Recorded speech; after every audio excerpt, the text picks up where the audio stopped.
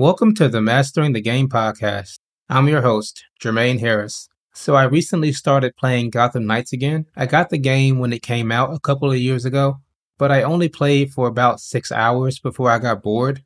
Gotham Knights is just kind of disappointing to me, mainly because of its combat.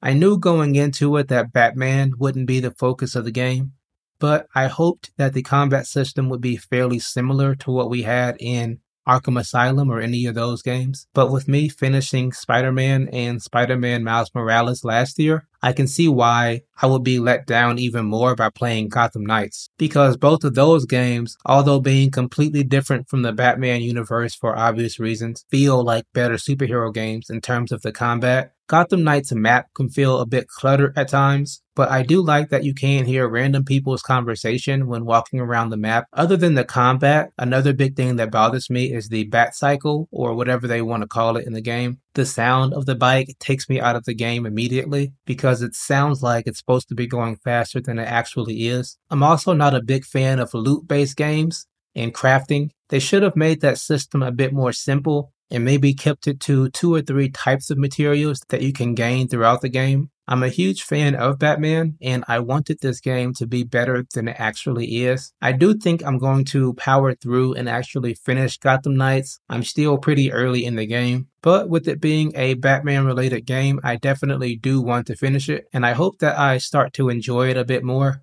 but we'll see. Thank you for listening to this episode.